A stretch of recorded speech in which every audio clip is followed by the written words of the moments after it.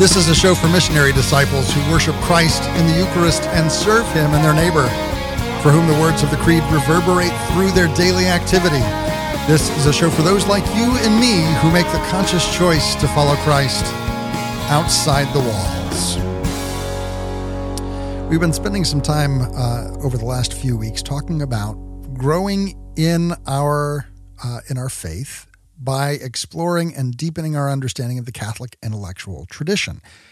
Today, I wanted to maybe expand our understanding of what the Catholic intellectual tradition entails. So earlier in the year, I think back in March, Pope Francis wrote this apostolic letter on the 700th anniversary of the death of Dante. And he encouraged everyone to go and to read the Divine Comedy, this poem of the afterlife by Dante. And I just want to draw out a couple of things here. One, he says, with this apostolic letter, I wish to join my predecessors who honored and extolled the poet Dante, particularly on the anniversaries of his birth or death, and to propose him anew for the consideration of the Church, the great body of the faithful, literary scholars, theologians, and artists. And then he goes on to say he'll briefly review those interventions, concentrating on the popes of the last century and their more significant statements. So he talks about the importance of Dante, and he brings out a couple of points, which I'm just going to read a couple of the headers here, because I think that it speaks to our understanding of the place of artistic expression, specifically in this case poetry, in the life of the intellectual tradition of Catholicism. So we have the life of Dante as a paradigm of the human condition. He continues and extols the poet's mission as a prophet of hope. And then he speaks of Dante as a poet of human desire and the poet of God's mercy and of human freedom, and then a few other things that we are outside the scope of what I want to talk about today.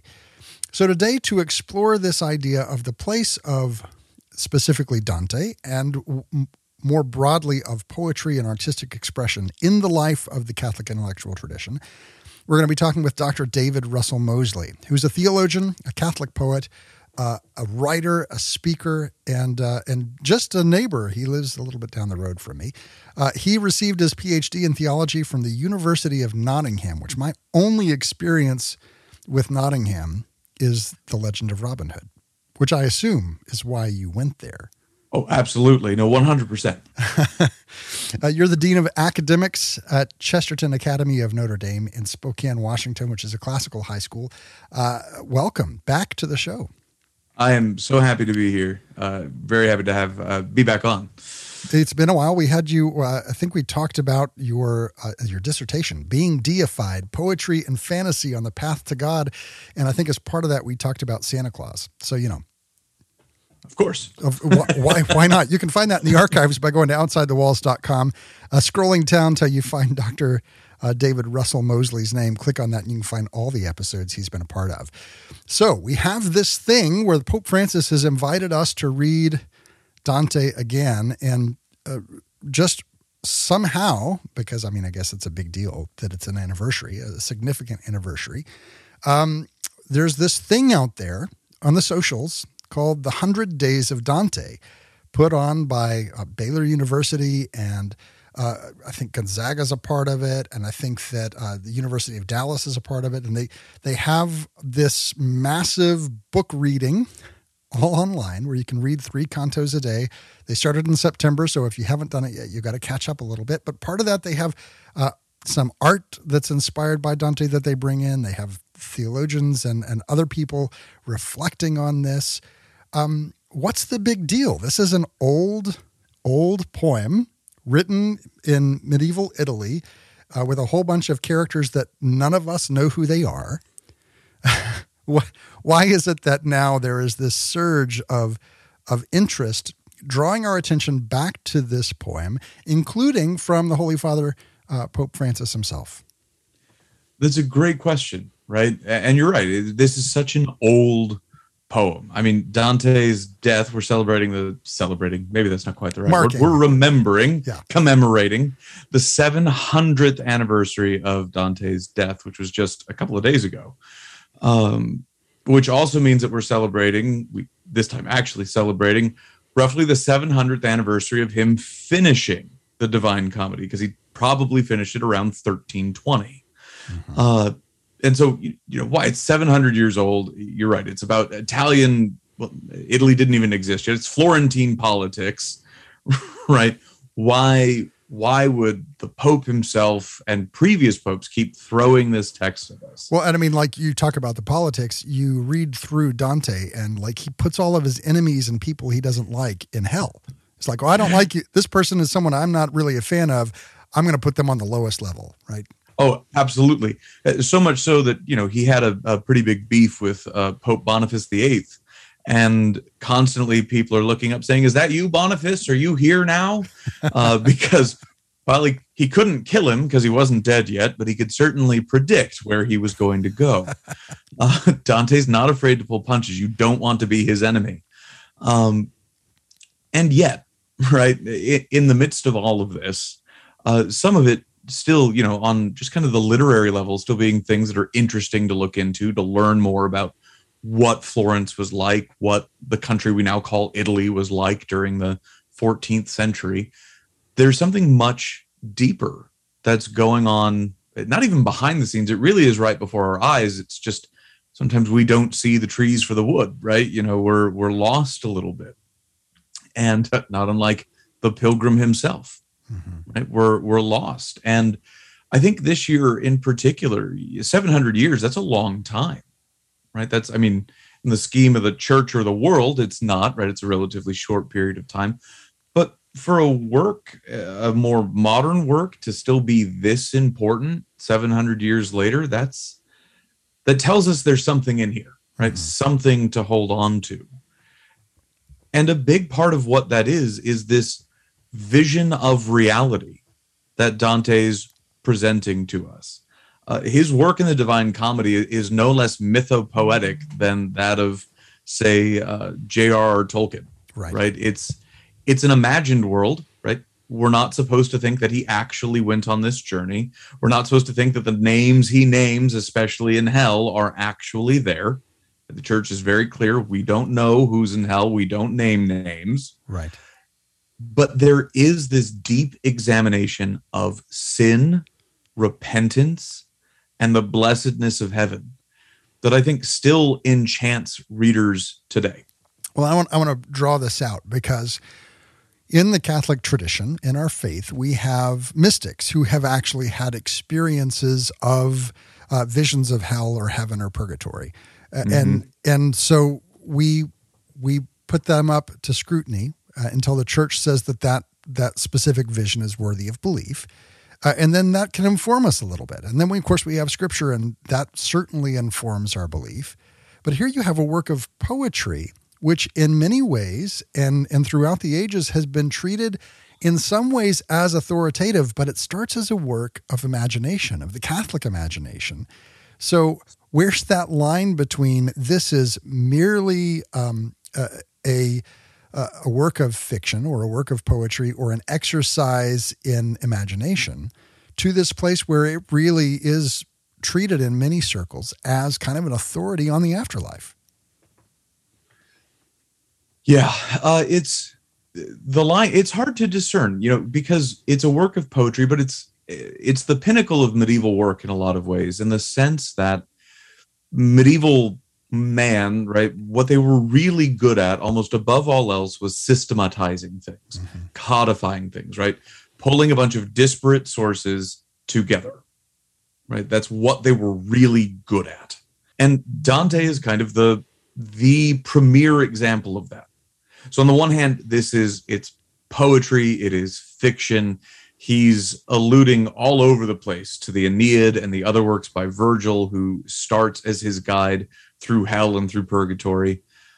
And yet, Dante was an excellent student of Thomas Aquinas, right? And he knew Boethius. He knew the philosophy, the theology, the astronomy, the works that have been written and could be written just on Dante's understanding of the movement of the stars and the planets.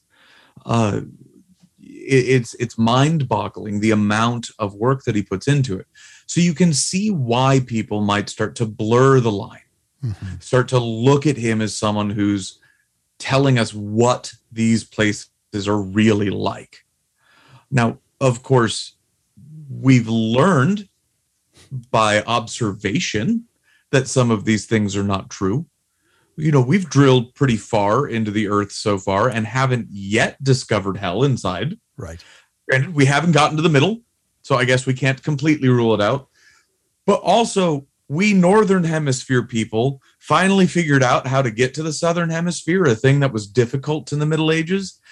And we've discovered that it's not just one vast ocean with a giant mountain on the side of it that is purgatory itself. Mm-hmm. No, Australia's down there, and the rest of Africa, and which South some America. People might think, yeah. Well, yeah, it certainly. Well, no, I think it might feel more like hell in Australia to some. There's just lots of things there to kill you, right? There's exactly. Lots of animals after you. But it's not, right? It's not hell or purgatory, right? It's a place where you can go and live, yeah, and in your body, right, and stay there for a long time, your whole life. Yeah. And so, and even into the heavens, right? And Dante's own understanding of the heavens is actually more than just the 7 planets plus the stars and the prima mobile, this 9th sphere that gets speculated about. He knows that those aren't really where people are, mm-hmm. right? The pilgrim is told very explicitly, we're showing up here for your benefit. Yeah. Right. So you can understand, because if you just showed up in the Empyrean, in heaven itself, you wouldn't understand what was going on.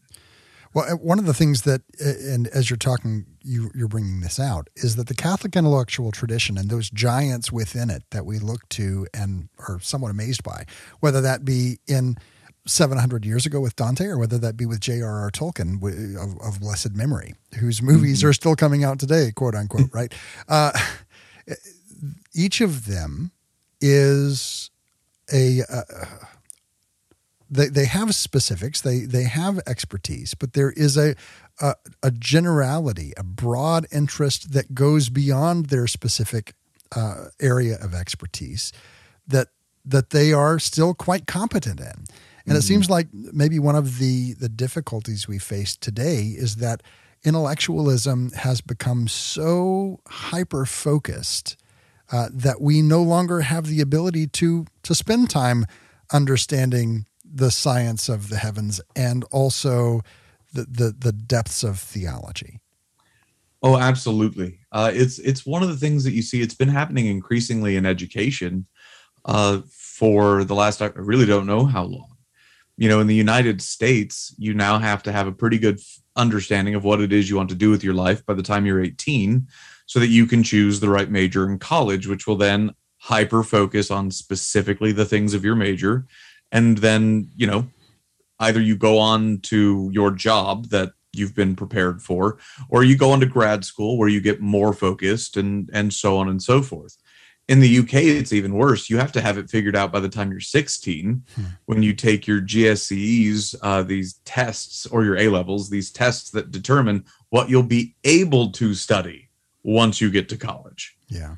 Right. And so the focusing, it starts happening earlier and earlier now. So how do we break out of that, both for ourselves and for our children? What are the things that we can do to encourage that general interest in a broader amount of topic area? Well, I mean, obviously, first and foremost, you send your kids to the Chesterton Academy of Notre Dame in Spokane, Washington. It's a beautiful country. Come on up. The weather's fine. Plenty of breweries for mom and dad. No. I mean, I say that somewhat tongue in cheek, but this is the reason why we see this rise in classical schools, mm-hmm. right? Charter schools are going this route. Catholic schools are going this route. Some Catholic schools that weren't classical are becoming classical now. The elementary school my boys attend is that it's a parochial diocesan elementary school and junior high, and now they've decided to take on a classical curriculum, mm-hmm. right? So there is a reason why we're seeing that, why we're seeing schools like Thomas Aquinas College opening up a second campus out on the East Coast, because there's a desire to get a broader education. Mm-hmm. So sure, that can be one answer. I'm a part of that system. I like it. It's working well for me so far, at least professionally. But it's also, we need to broaden our own interests, especially when it comes to stuff like poetry. The number of people that I've encountered who will say to me like, oh, I don't really get poetry, or I just, I'm more analytical in my thinking, so poetry doesn't make sense to me. And I sit here thinking about, do you know how analytical a thinker someone like Dante was?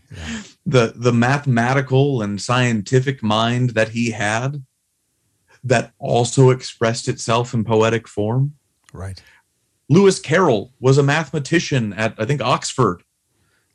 And then he wrote Alice's Adventures in Wonderland. Well, I heard that he, tell me if I'm wrong here. This is completely a tangent. I heard that he wrote Alice in Wonderland to rail against calculus for not being as systematized and understandable as other maths. I have at the very least heard that same thing myself, and especially through The Looking Glass. Mm-hmm. The second story apparently really dives into that in a lot of ways. And you can see the way logic plays a role, especially in Through the Looking Glass, that it is pretty evident he's trying to do something there. There's a funny story. This is a total tangent, but there's a funny story. It may be apocryphal, but if it's not true, it should be. That apparently, I think it was Victoria was queen at the time, because she was queen forever. When Carol, Charles Dodgson, was writing, and she got Alice's Adventures in Wonderland and loved it so much that she wrote to him saying, when your next book comes out, please send it to me. Please send me a copy. And so he did, except that his next book was a math textbook. And I don't think she got the joke. Yeah. She said, when your next book, I mean, I get it. Right. Yeah. And so that's what he did. It's very logical. We're talking today with Dr. David Russell Mosley, theologian, poet, writer, speaker, and the Dean of Academics at Chesterton Academy of Notre Dame in Spokane, Washington. So we're talking about exploring the Catholic intellectual tradition through the lens of poetry, looking specifically at Dante and the Divine Comedy, because we have this 100 Days of Dante program going on that you can get to online. We'll put a link to it over on our social media, facebook.com/stepoutsidethewalls. On Twitter, the handle's @OutsideTheWalls. You have done some engagement with the Divine Comedy as well. Beyond just reading it and meditating on it, you're now doing this exercise of trying to process it and express it yourself.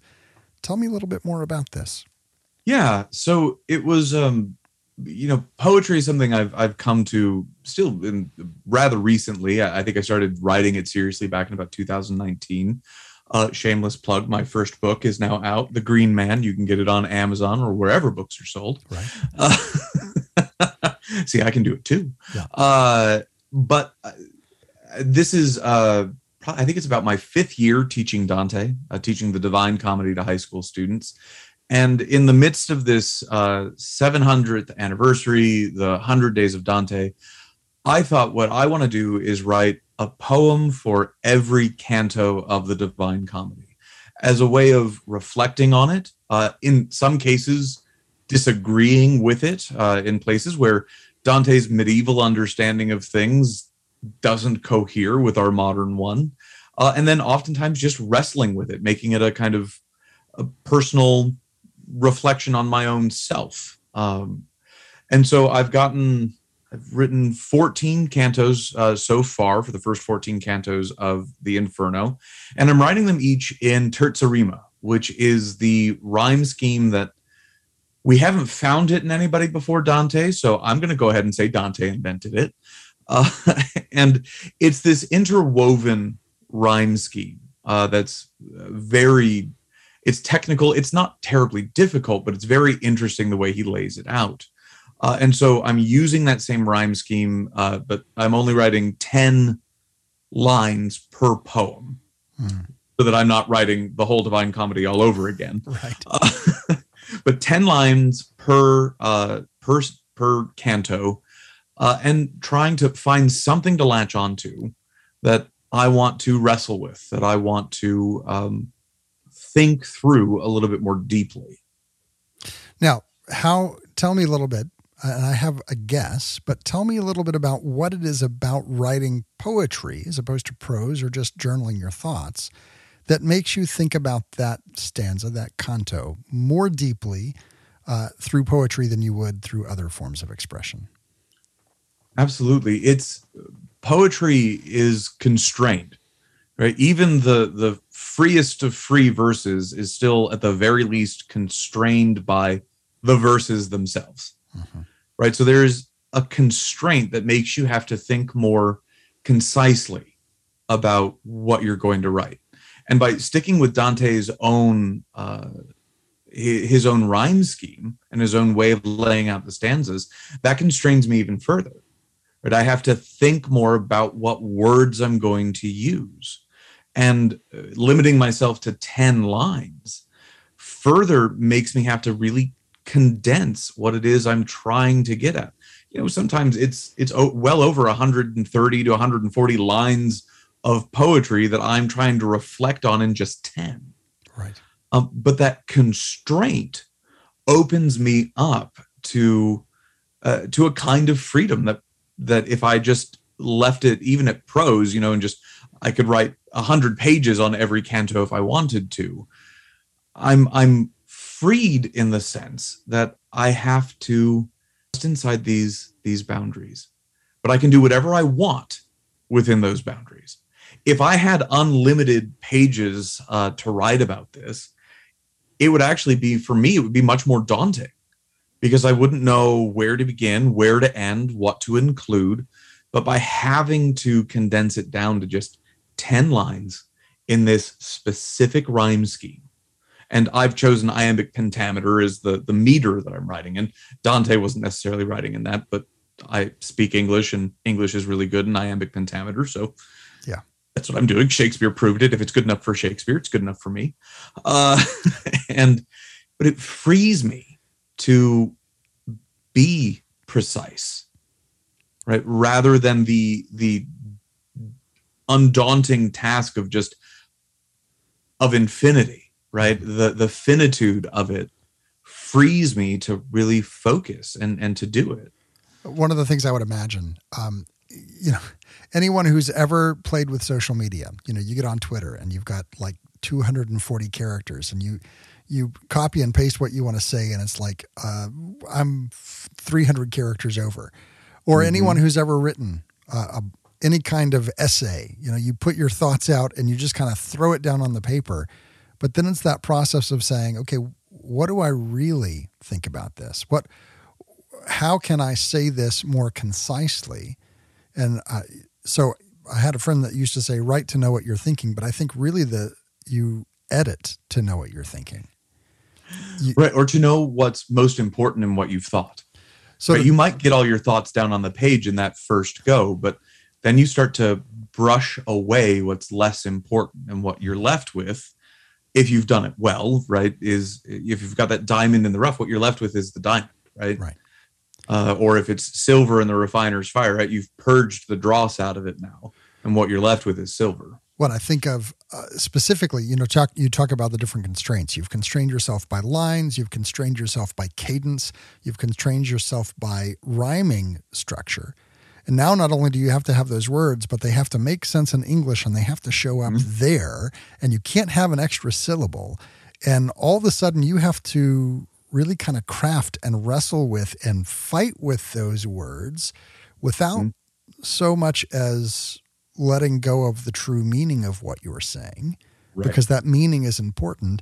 And you really do get to a sense of, through poetry, through this poetic expression, a sense of what is it that really is the essence and the core nugget of that belief. And I think that this is the importance of poetry in the Catholic intellectual life, is that it's not just about thinking.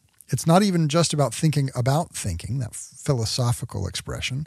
And it's not even just meditating on the words of Scripture or on those theologians who have gone before us. It's coming to a place where we know it well enough, so deep in our essence, that we can express it in a crystalline, beautifully packaged way. Mm-hmm.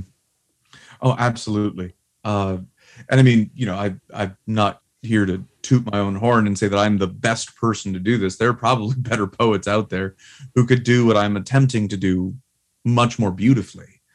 But that doesn't matter to me. What matters to me is that this is a task that I think is important, and I think it's important to me.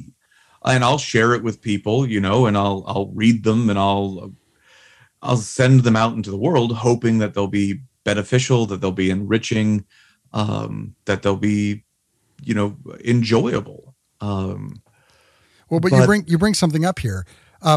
Now, I've read your work, and your work is delightful. The new book is out, as you mentioned before, The Green Man.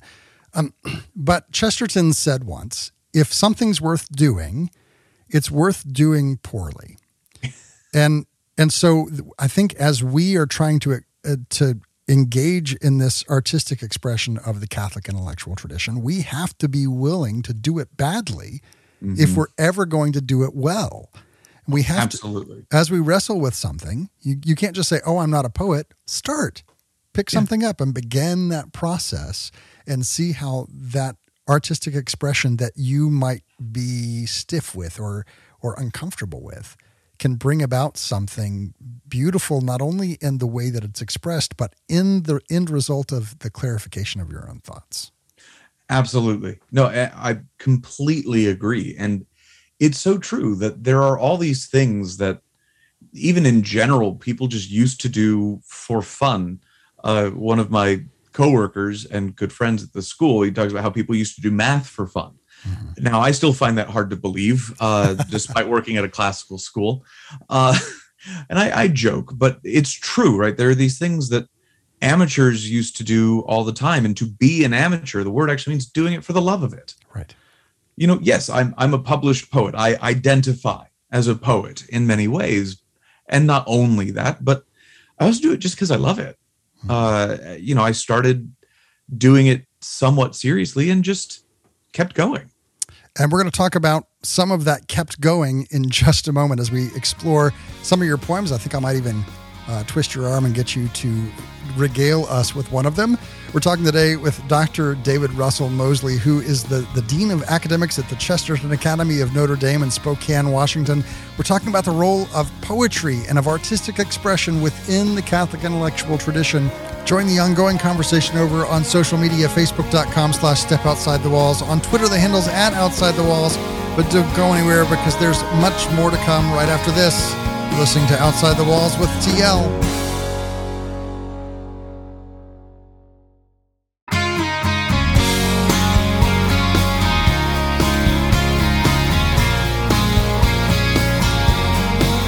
Welcome back to Outside the Walls, where we explore the implications of our belief in our daily life. I'm your host, TL. And one of the ways we explore implications is to meditate on them, to sit with the articles of our faith, to roll them around in our fingers and to chew on them and to just wrestle with them. One of the best ways that you can do that, to wrestle with your thoughts, is to express those thoughts in an artistic manner, whether that's to draw a picture. Even if you're not an artist, that's okay. Do it anyway, right?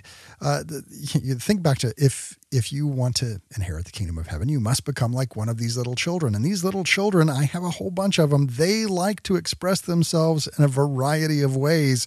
Every time I go on a business trip, I will find a cut up colored card. And the first question I get when I walk in the door is, "Did you see my card?" And I better have seen that card. Because they're expressing their heart and the things that are dear to them through coloring and scissoring, and thankfully so far it's all been on paper. But then there's also this idea of expressing oneself even in our words in an artistic way, not just merely writing down our thoughts or journaling them, which is a good first step. If you're not doing that yet, go ahead and do that.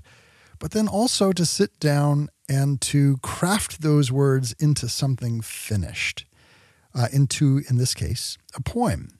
And so we're talking today about expressing this artistic way, the Catholic intellectual tradition, as we look at the 700th anniversary of the death of Dante and have been encouraged by Pope Francis and by the academic world at large to read the Divine Comedy.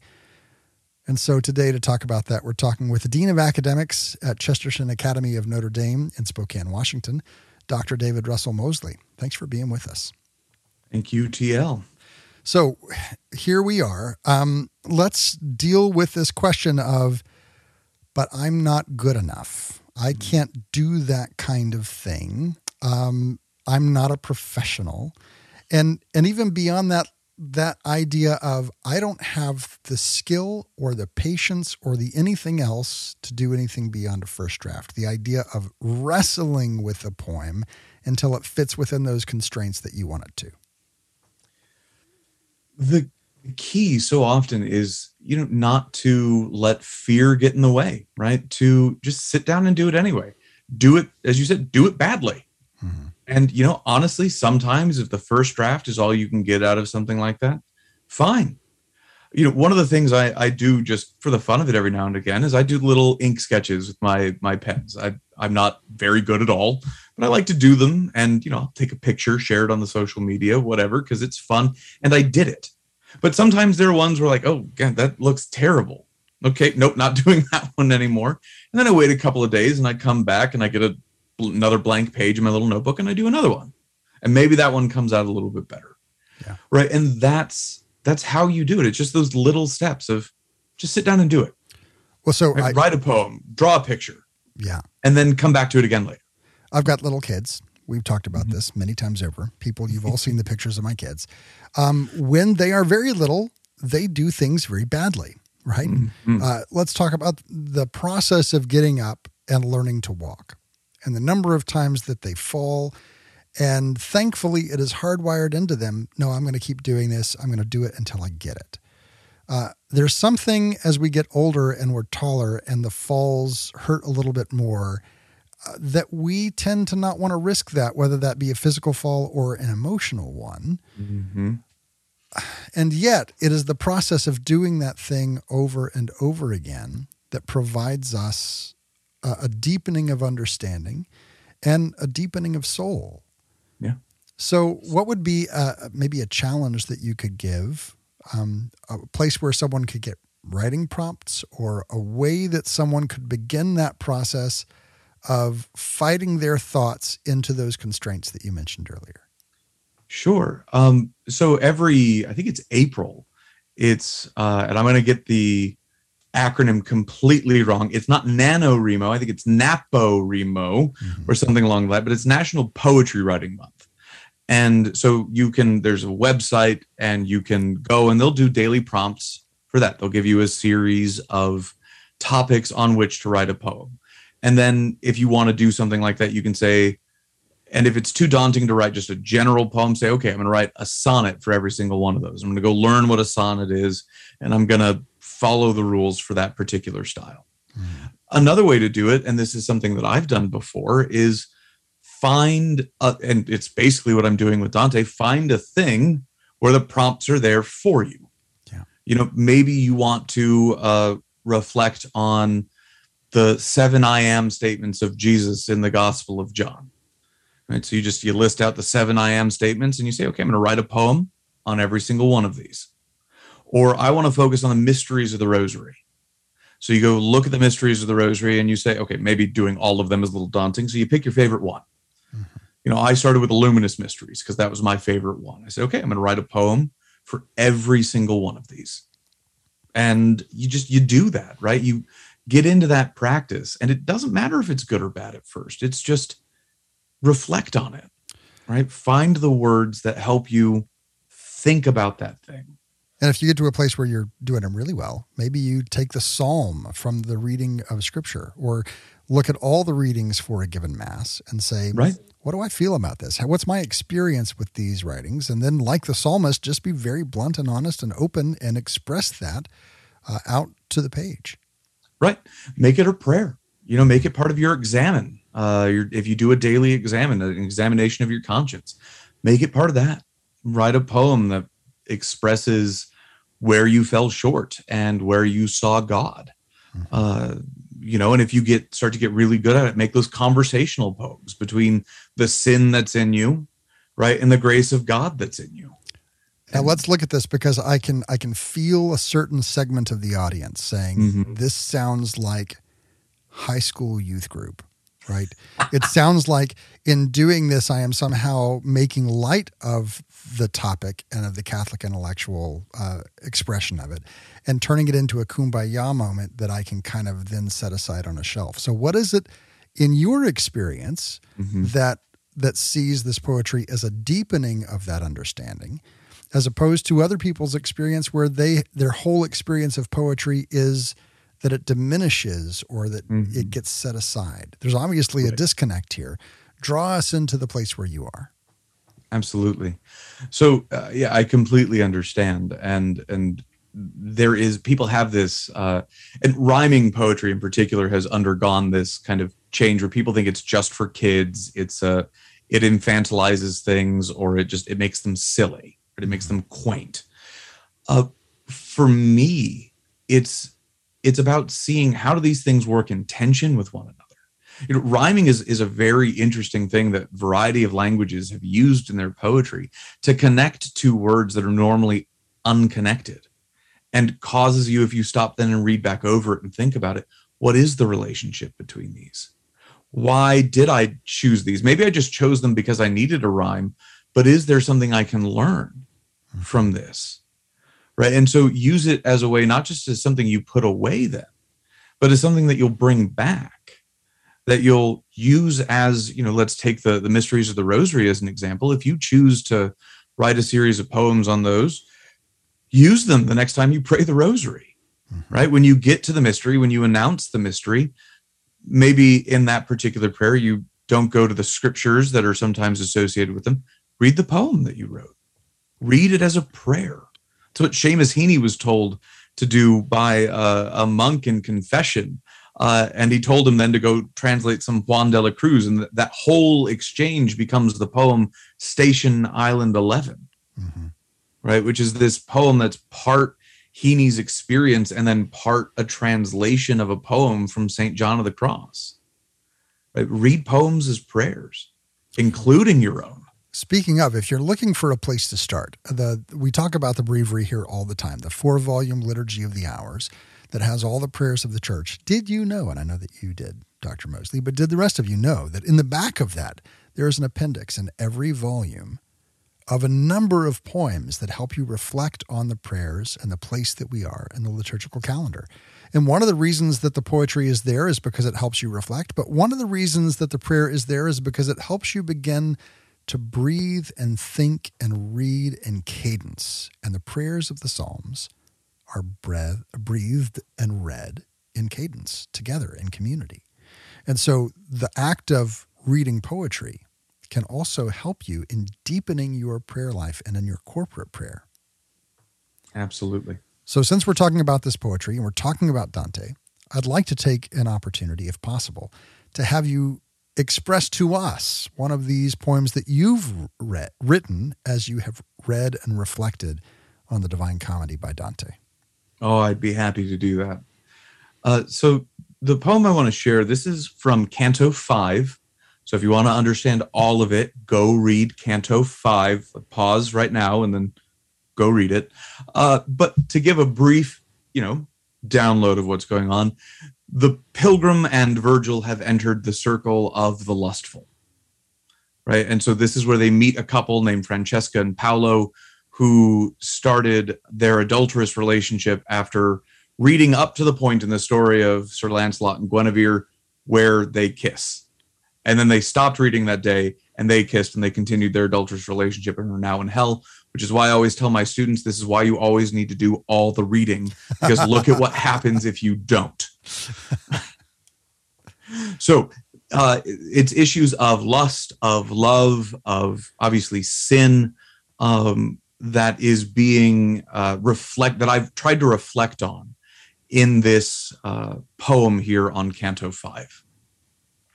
So I'll share that with you now. I am enthralled by the movement of desire. The tale encircles twice to show my place, and I must join the murmuration in fire. Now look upon these sinners, see the face of Venus infernal, of reason losing the reins that guide the soul chariot's horses from place to place. But being in my body, I will regain a chance to leave the lovers to their lust. Yet first I must wake so I can be moved again by the diurnal power of the just. That, of course, is a poem reflecting on, in 10 lines, in a specific rhyming pattern, in iambic pentameter, reflecting on the Divine Comedy, specifically in the Inferno section, Canto 5. And so tell me a little bit now that you've gone through that.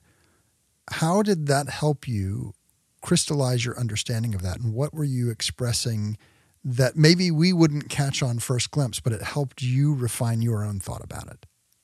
Absolutely.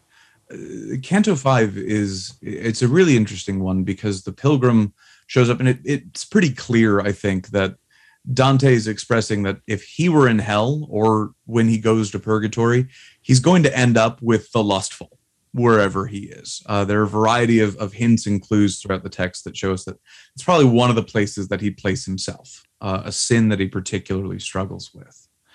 And, I think it's a sin that a lot of people particularly struggle with, and it's one that has become kind of taboo to talk about in a lot of ways. It's a sin that I struggle with as a man in the 21st century. So seeing how Dante struggles with this, thinking about him placing himself there to a certain extent, reflecting on it poetically allowed me to put myself in the pilgrim's shoes, right? To think about, what if my place was there, right? What would that look like? And then to turn to the state that the pilgrim's in, that he's just visiting these places. He hasn't landed there yet. The gates of hell may say, abandon hope, all ye who enter here, but the pilgrim doesn't have to do that. He can hold on to his hope. But there is this justice, right? This power, which is God, that is guiding him through this. And so looking at lust, looking at this particular canto in this way, allowed me to really better understand my own relationship to sin and to lust, and how Dante the poet might have felt when he was describing these things that are almost, again, certainly sins that he knows he is struggling with. In a sense, this sounds somewhat like the Ignatian practice of imaginative prayer, of saying, I'm going to imagine myself in relation to this verse of scripture or in relation to this reality that's in front of me, and I'm going to meet God in my imagination in this place and see what it is that he has to tell me. Absolutely. No, and I think it goes even a little bit, the Divine Comedy itself goes a little bit further in the sense that, and I haven't found any like real proper Dante scholar who's backed this up, but I still think it's a pretty good idea, which is that the Divine Comedy can be read almost as going through the sacrament of reconciliation, of penance, because you start where we're all supposed to start, right? An examination of conscience, looking at the sins that we have committed. And in the Inferno, that's exactly what we do. And we're not only looking at the sins that we've committed, but we're contemplating what happens if I don't change my ways? What happens if I don't repent, right? What is the punishment that waits for me if I don't turn back to God, who's trying to tug me along this entire time? And then we get to the Purgatorio, right? Where sins are purged, where I learn the ways that I need to transform how I think about my sin and the kinds of things that are necessary to retrain how I see the world. And eyesight's very important to Dante. There's a reason why St. Lucy is one of the women who are part of how the pilgrim ends up on this journey, because it goes Mary, Lucy, Beatrice. So we have to retrain how we see ourselves, right? That's the penance that we receive from the priest, right? That's us confessing our sins and receiving the penance. And then in the Paradiso, right, what do we see but blessedness? The very thing that we're prepared for in the absolution, right? And so the whole book to me reads like an act of confession. And I think it can be read that way. And it's not the only layer. There are lots of things going on here. But it can, and I think should, to a certain extent, be read that way by us. Well, I have to tell you, I'm going to read it that way now, because that's a beautiful picture If you want to be a part of that as well, join the 100 Days of Dante. You got to catch up a little bit because it's been going for about a month, but it's well worth it. Pope Francis has asked us to read Dante this year, and I encourage you to join me in that process. We've been talking today with Dr. David Russell Mosley, who's the Dean of Academics at the Chesterton Academy of Notre Dame in Spokane, Washington. You have a new book of poetry, The Green Man, available on Amazon and wherever fine books are sold. I will link to it on our social media, facebook.com/StepOutsideTheWalls. On Twitter, the handle's @OutsideTheWalls. Dr. Mosley, thank you for joining us today. TL, thank you so much for having me on. If you missed any part of my conversation with Dr. David Russell Mosley, or you want to go back and listen to it again or share it with your friends on social media, have no fear. All of our episodes are archived over at OutsideTheWalls.com. While you're there, learn more about our Patreon support community by clicking the link in the top right-hand corner of the page that says Patreon-support the show. Our Patreon support community helps keep us on the air week in and week out. And in gratitude, we give them an extra segment with our guest. This week, we talked a little bit about Dr. Mosley's new book of poetry called The Green Man. We talk a little bit about that book, where it came from, and he reads one of his poems for us. So if you're interested in that sort of thing, come over, learn more about our Patreon support community. Now, let's go ahead and turn our attention to our readings from Scripture and from church history. That's the sound of our Verbum library launching up. Verbum helps you read Scripture in light of church teaching, putting the magisterium, catechism, documents of the church right at your fingertips. Learn more at verbum.com. Our reading from Scripture today comes just perfectly from today's reading from Mass from the Gospel of Matthew, chapter 18. The disciples approached Jesus and said, "Who is the greatest in the kingdom of heaven?" He called a child over and placed it in their midst and said, "Amen, I say to you, unless you turn and become like children, you will not enter the kingdom of heaven. Whoever humbles himself like this child is the greatest in the kingdom of heaven. And whoever receives one child such as this in my name receives me. See that you do not despise one of these little ones, for I say to you that their angels in heaven always look upon the face of my heavenly Father." That reading comes from the Gospel of Matthew, and it's a difficult one for us to really understand. We tend to take it at face value and say, oh yeah, I got to become like a little child, without taking the time to really meditate on what that means. The disciples were expecting that this was a straightforward question. It was going to have a straightforward answer. There was going to be some kind of a punch list that they could follow. If I do these things, these tangible, understandable things, I will become, or I have the opportunity to become the greatest in the kingdom of heaven. I think they were imagining that there was some sort of competency attached to the behavior of the person who would be the fulfillment of that. This person is the greatest in the kingdom of heaven because of X, Y, Z. And he turns it on its head and says, we're not going to talk about the greatest just yet. First, we're going to talk about the entrance requirements. If you even want to enter the kingdom of heaven, each of you has to turn and become like children. Well, children were not necessarily well thought of in first century Palestine. And so it certainly wasn't like it is today, where the parents are posting all the pictures on Instagram and saying, oh, look how cute my child is. It was a hard life. And so now we have to go back and become like little children again. What does that mean? Well, there's any number of nuances that we can take from it. And what it meant to the disciples may not be the same thing that we understand it to be with our understanding of children today.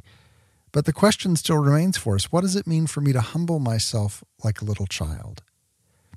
Maybe it's to enter into these questions of imagination, to think of things bigger than we are. Maybe it has to do with putting all of our trust in the divine providence of God, of not worrying too much about tomorrow and not being too regretful over the past, but really living in the present moment and engaging the entirety of ourselves in the place where we are. Maybe it's all to do with dependence upon God and humility, realizing our own weakness, our own inability to be just absolutely amazing at everything. the willingness to do something poorly, as we talked about earlier, just for the sake of loving that thing. There's any number of different ways that this can be read, and I'm sure that there is a way that it was initially meant for the disciples. But the question is, how is the Holy Spirit wanting to use that scripture today to speak to you? To take the time and to meditate on it, to sit with it. Maybe write a poem about what does it mean for you today to become like children, to humble yourself like a little child. And the answer to that question is going to be different for you than it was for them, because God is speaking to you as you, as a person. You are not a first century Palestinian. And so the answer that God will give to you as he unpacks that question of what it looks like for you to become a little child, because you are an individual and a person, is going by necessity to be different than it was for someone else. So take the time, sit with that uncomfortable question, maybe a little bit in silence, and reflect on it, meditate on it, and say, what does it look like for me to enter paradise, to enter the kingdom of heaven, as opposed to these other locations that Dante wrote about? Our reading from church history today comes from a treatise on John by St. Augustine. No one comes to me unless the Father draws him. Do not think that you are drawn against your will. The will is also drawn by love. We must not be afraid of men who weigh words, but are far from understanding what belongs above all to the divine truth. They may find fault with this passage of Scripture and say to us, how can I believe my own free will if I am drawn to believe? I answer, it is not enough that you are moved by the will, for you are drawn also by desire. What does this mean to be drawn by desire? Take delight in the Lord, and he will give you the desires of your heart. The heart has its own desires. It takes delight, for example, in the bread from heaven. The poet could say, everyone is drawn by his own desire, not by necessity, but by desire, not by compulsion, but by pleasure. We can say then with greater force that one who finds pleasure in truth, in happiness, in justice, in everlasting life is drawn to Christ. For Christ is all these things. Are our bodily senses to have their desires, but not the will? If the will does not have its desires, how can Scripture say the children of men will find their hope under the shadow of your wings? They will drink their fill from the plenty of your house, and you will give them drink from the running stream of your delights. For with you is the fountain of life, and in your light we shall see light. Show me one who loves. He knows what I mean. Show me one who is full of longing, one who is hungry, one who is a pilgrim and suffering from thirst in the desert of this world, eager for the fountains and the homeland of eternity. Show me someone like that, and he knows what I mean. But if I speak to someone without feeling, he does not understand what I am saying. You have only to show a leafy branch to a sheep, and it is drawn to it. If you show nuts to a boy, he is drawn to them. He runs to them because he is drawn by love, drawn without any physical compulsion, drawn by a chain attached to his heart. Everyone is drawn by his own desire. This is a true saying. And earthly delights and pleasures set before those who love them succeed in drawing them. If this is so, are we to say that Christ, revealed and set before us by the Father, does not draw us? What does draw the soul's desire more than truth? Why then does the soul have hungry jaws, a spiritual palate, as it were, sensitive enough to judge the truth, if not in order to eat and drink wisdom, justice, truth, and eternal life? Blessed are those who hunger and thirst for justice, that is, here on earth. They shall be satisfied, that is, in heaven. Christ says, I give each what he loves. I give each the object of his hope. He will see what he believed in, though without seeing it. What he now hungers for, he will eat. What he now thirsts for, he will drink to the full. When? At the resurrection of the dead. For I will raise him up on the last day. That reading comes from a treatise on John by St. Augustine. And does this have implications for Dante, for the Divine Comedy, for the Inferno and Purgatory and Paradise? What are the things that we hunger for in this life? What are the things that catch our attention and draw us? Now is the time for us to adjust our palates, to hunger for righteousness, to seek after this relationship with God the Father, so that when the day comes and the resurrection occurs, we will be filled with all the sweetness of heaven. That's all the time we have for today. Thank you for tuning in. Today's show is brought to you by Neil Thomas and all of those who support the show through Patreon. Go to OutsideTheWalls.com, click that Patreon link, and consider joining their numbers. And until next week, let nothing disturb you. Let nothing affright you. All things are passing, but God is unchanging. Patience obtains all things. Who has God lacks nothing. God alone suffices.